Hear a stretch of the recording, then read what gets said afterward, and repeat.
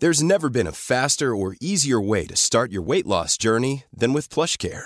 PlushCare accepts most insurance plans and gives you online access to board-certified physicians who can prescribe FDA-approved weight loss medications like Wegovy and Zepbound for those who qualify.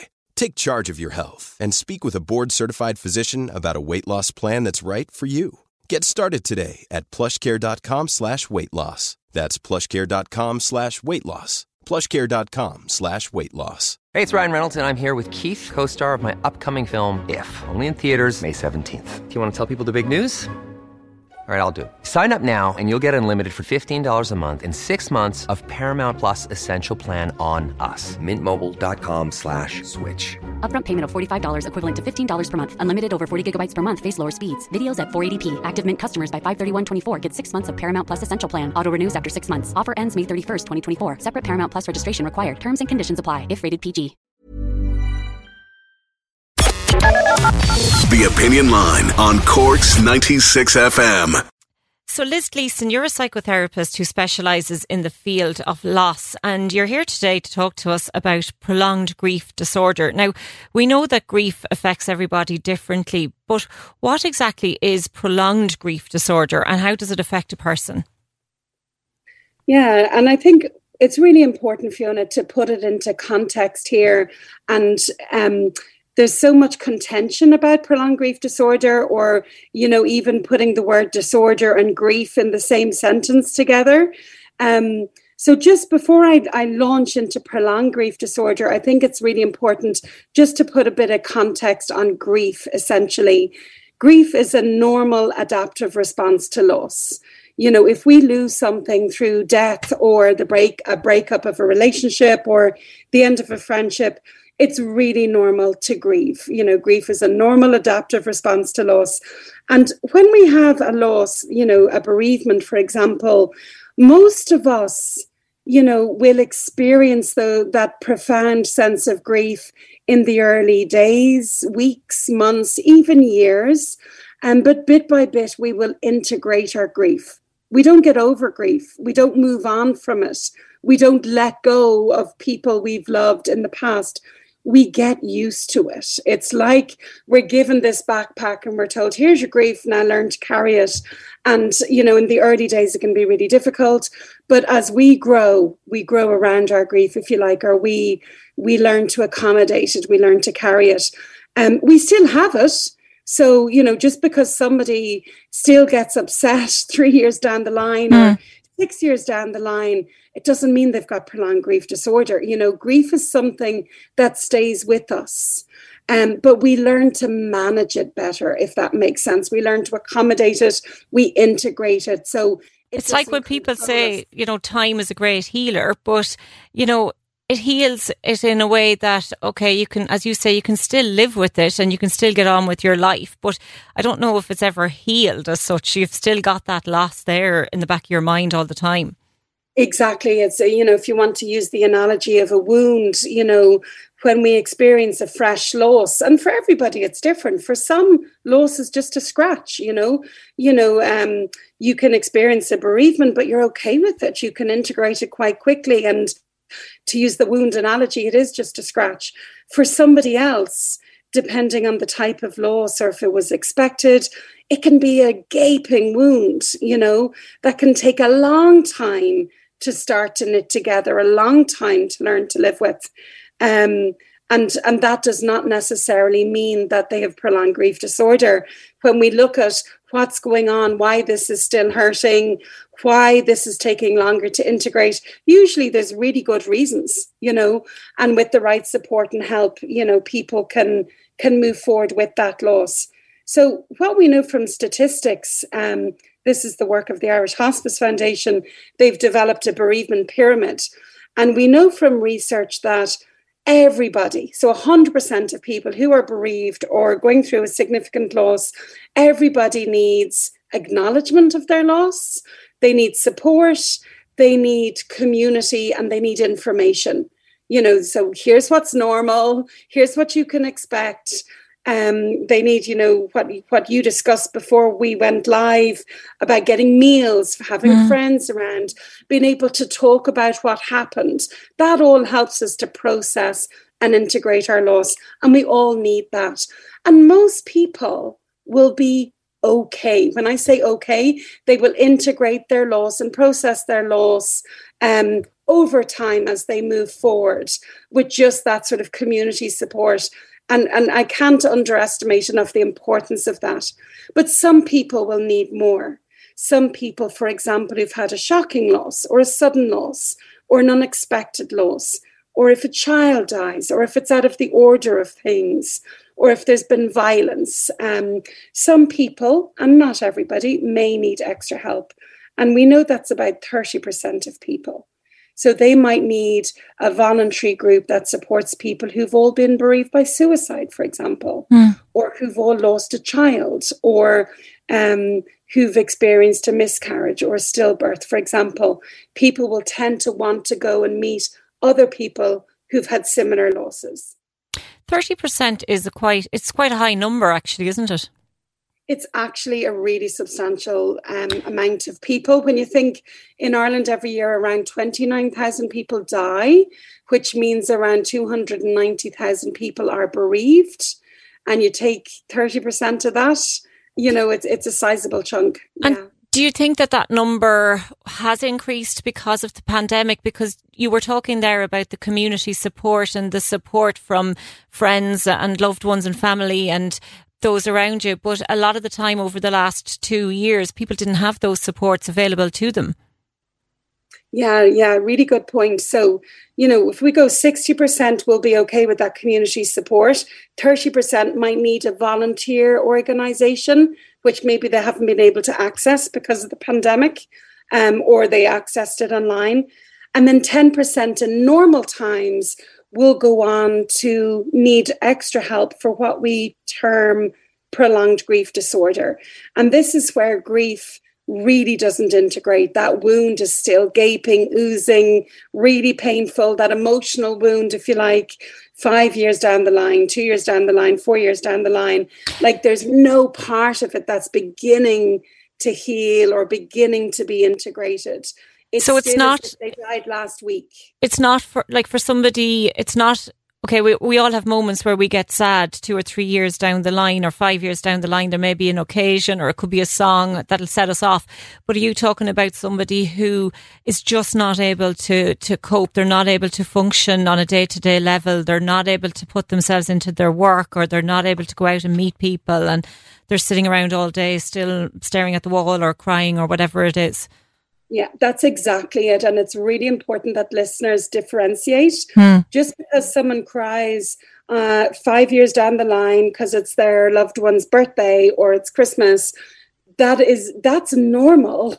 As we say, we know that grief endures and it just becomes integrated in our life, but it will still pop its head up in obvious or not so obvious ways around anniversaries, or maybe you're buying pot noodle and your loved one loved pot noodle and it sets you off in Tesco 4 years down the line. That's okay. Like, I really, really want to stress, we don't pathologize that at all. That's very normal in an integrated grief.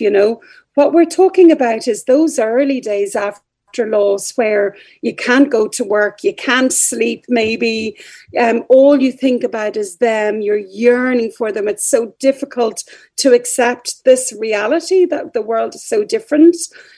Usually in time and with the right supports, the volume of that response starts to go down as we integrate our grief. But with prolonged grief disorder, the volume doesn't go down. It's as if their loved one died the week before in terms of the depth of upset, the inability to get on with life, maybe to go back to work, to see friends. It's life is unrecognizable. And in my experience, this isn't about going out and going, do you have prolonged grief or do you not? In my experience, people come to me going, help. It's been 8 years. It's been 5 years. Is there anything else for me? I don't want, I can't get on with my life. I'm sitting at the sofa. My marriage is destroyed because of this. I feel so guilty because I feel like I've abandoned my other children. Some people could be retching. It's really physical. They could be vomiting on a regular basis, unable to keep down food. You know, some of these really intense symptoms that sometimes we can expect in fresh grief or acute grief shortly after a loss endure. They endure long term. And that's not normal. You know, that's not, I'm not saying it's abnormal. Usually there's really good reasons why someone can find themselves in this situation. But I suppose I say it in the context of, if you're still acutely suffering like this years after a loss, there is help. You know, and of course, like, grief affects everybody differently. So would there be a reason why somebody might not be able to move on 5 or 6 years down the line? Is it because of the type of death that, you know, that their loved one experienced? Or is it something within themselves? Or, you know, I mean, I don't really want to be putting blame on somebody, but like, is there a reason why somebody may, you know, like, I might be still really, really upset about somebody 8 years down the line, but my sister might have moved on and she's gone to work and whatever. Is there a reason why it might affect people differently? Yeah, really, really good question. And there's loads of different factors. And again, it's nobody's fault. Nobody chooses this, you know, but also some of the messaging out there in society, you know, it can be quite damaging. And it's really important that anyone who's suffered an extreme loss knows there is hope. There is hope that this will become bearable. You will be able to integrate it. You can experience joy again, despite having experienced a profound loss.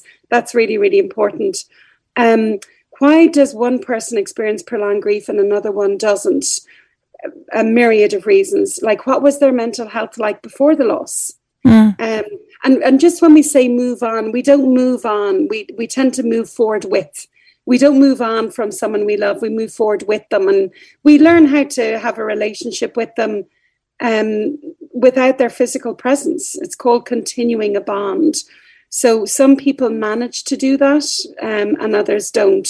Others just really want their loved ones back. And many people that I see who are looking for prolonged grief therapy, they say, unless you can bring them back, nothing can help me, you know. But usually there's a couple of reasons. The loss has been out of the order of things. It's out of the natural life cycle. So we might often see it when a child has died. Usually it can be more common in women than in men. If there's been mental health struggles before the loss, of course, a profound loss is probably going to exacerbate that. Sometimes it's if the relationship wasn't good, actually. Like, sometimes if we've a really good, loving relationship with someone and they die suddenly or anticipated, we can process it a little easier because we don't have regrets, and we know we love them and they knew that. And so sometimes it can be when there's acrimony in the relationship. But usually the things we hear are, I can't believe they're gone. I can't believe they're gone. And this might be 4 years later. So on one level, their brain knows my loved one is dead. But on another level, we just haven't accepted that reality. So we also hear a lot of, if only I'd phoned him that day. If only I didn't let him go to England. If only I had worn my jeans instead of my tracksuit, things might have been different. So it's like, you know, we're still trying to bargain, if you like, that if I'd done something differently, there would have been a different outcome. They're the things we hear. We hear that yearning for them is still really strong. I just want them back. I just want them to be here. Somehow we know they're dead, but we haven't fully accepted that. And I don't mean we're okay with the fact they're dead. We rarely are when someone has died prematurely, but we do accept it's real that they're gone. Yeah, because even like when my mum died last year, and it was very, very sudden, and I said to my husband at the time, because my parents were supposed to come down to us for New Year's Eve, and I was saying, like, if we didn't have the lockdown, they would have been down with us and this wouldn't have happened. And he said, but you can't say that. Like, she could have been down in our house and it still would have happened, or we could have been up there and it would have happened. He was like, you know, you can't think like that because you'll never get past it. Well, you know what, Fiona, like that's a really good example, and that's totally normal. Like we would all go through that, if only, or what if, or should we have tried different medications, or, you know, a degree of that is absolutely normal. But you know, you're here talking to me, you're back at work, you're still married to your husband, you know, you're eating, you're drinking, you're laughing here with me, like, you know, you're still clearly grieving your mom, and it's, you know, it's still a profound experience because it's only been a year and a half, but you're functioning. And the difference with someone with prolonged grief disorder would be they still haven't got back to work. They don't know if they ever can. They're still asking a year and a half later, would she still be alive if she'd come to me that Christmas? You know, they're not able to access any part of themselves anymore that they used to be able to before the loss, if that makes sense. Absolutely. And like, even, you know, like after my mom died, I had friends to talk to. I had friends who had gone through something similar, and, you know, they were able to talk me through it, and I was quite comfortable talking to them about it. But there are plenty of people out there who maybe don't know someone who's gone through the same thing, or who don't feel comfortable about talking to somebody they know about what is going through their head at that point in time, and they may not want to burden other people with their problems. So is it like, would you advise those people to maybe seek a grief counsellor, or, as you said, a charity organisation that might be able to help? Like, in an ideal world, we will all have a circle of friends who can listen to us, and you would know this. And, you know, as you know, my own father died last year as well. We all need to be able, especially when we're not expecting it. Like, I was expecting my dad's death, you know, so it's a very different experience that we've both had at the same time last year. And because I expected it, it was anticipated. I was there. There was so much I was able to do as psychological buffering for myself, because I knew it was coming, as opposed to your experience of it being so sudden and shocking, and what that does to your nervous system. But in an ideal world, you know, you probably would need to tell that story over and over again to try and make sense of it. I didn't need to do that so much, because I made sense of it as I went along, because Dad's death was anticipated. But we need to be those friends who sit and listen to it over and over again. We need to be the friends who don't try to fix it, don't give advice, don't try to make it better. You know, the friends who just sit there and listen and accompany. Like, grief needs to be accompanied. It doesn't need to be fixed. It's part of life. It's normal. It's natural. And we all need accompaniment for these times in our lives.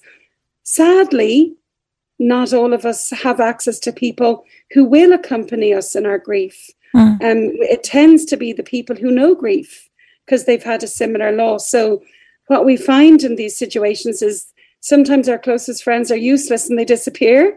And people we really didn't expect, like Mary down the road, suddenly become our closest confidant, because Mary down the road gets it. She's been through it, and she's probably going to give you what she needed and didn't get, you know. So we need to watch out for that. But if there isn't someone there, we all do need support, and it's unfortunate and sad if we have to pay for it, but it's a really good option if that, you know, if that's all we have. We all do need to process our grief, and if our friends aren't available, then yeah, absolutely, a grief-informed therapist is really important. Again, unfortunately, it's not just our regular friends who aren't grief aware or grief literate, but often a lot of counsellors and psychotherapists aren't either. So if anybody does go looking for counselling or psychotherapy, do make sure that whoever you're going to has done some sort of training in the area. Like, there are no such thing as stages of grief, you know. And unfortunately, many psychotherapists and counsellors are still working with that model, because we just don't have standards in Ireland, bereavement standards. And it's something that I'm trying to change through my programme, Shapes of Grief. It's an education program trying to get people who are supporting the bereaved to be trained in the basics of how to do that. And can people get your Shapes of Grief program online? I know you have a podcast as well that people might find very helpful. Yeah, absolutely. So, going back to the Irish Hospice Foundation pyramid, where 100% of bereaved people just need acknowledgement of their loss, they need it validated, normalized. The podcast Shapes of Grief is a brilliant way of getting that level one support, because, you can listen to other people's stories and you can go, okay, this is normal. She felt that too, or he felt that too. So that's a really good way for people to get level one support. And then level two support that, smaller percent of people, either if you're a professional working with people who are grieving, you can do the course to learn how to support people better. But also if you're someone who's grieving and you're just interested in learning more about the process, it's very accessible. Like, I know me in my life, when I'm going through some sort of a difficult time, one of the ways that I address that is by learning about, well, what am I going through? Are there labels for this? Is there a narrative for this? Who else knows about this? And I might, listen to podcasts or do a training course in a specific area. Because when I can understand what I'm going through, it empowers me. It normalizes it. So for anyone who is grieving and feels they would like to understand the process, it is an accessible course for regular people, not just professionals. It's an information program, grief information. Yeah. Brilliant. Thank you very much for joining us on the Opinion Line, Liz. I'm sure there'll be a lot of people out there listening this morning who will find this very beneficial. I hope so. And just to reiterate, Fiona, grief goes on a long time and it goes on forever for many people. The little bit you've shared with me about your mum, you're going to miss her forever, probably. But it doesn't mean your grief will be crippling forever. It's when it becomes really crippling that we know that more support is needed. And there is hope for you. Your grief does not have to be on top of you for the rest of your life. You can emerge from it and breathe again. And that's a message of hope that I really want people to hear. Cork's 96 FM. Planning for your next trip? Elevate your travel style with Quince. Quince has all the jet-setting essentials you'll want for your next getaway, like European linen, premium luggage options, buttery soft Italian leather bags, and so much more. And is all priced at 50 to 80% less than similar brands. Plus, Quince only works with factories that use safe and ethical manufacturing practices. Pack your bags with high-quality essentials you'll be wearing for vacations to come with Quince. Go to quince.com/pack for free shipping and 365-day returns.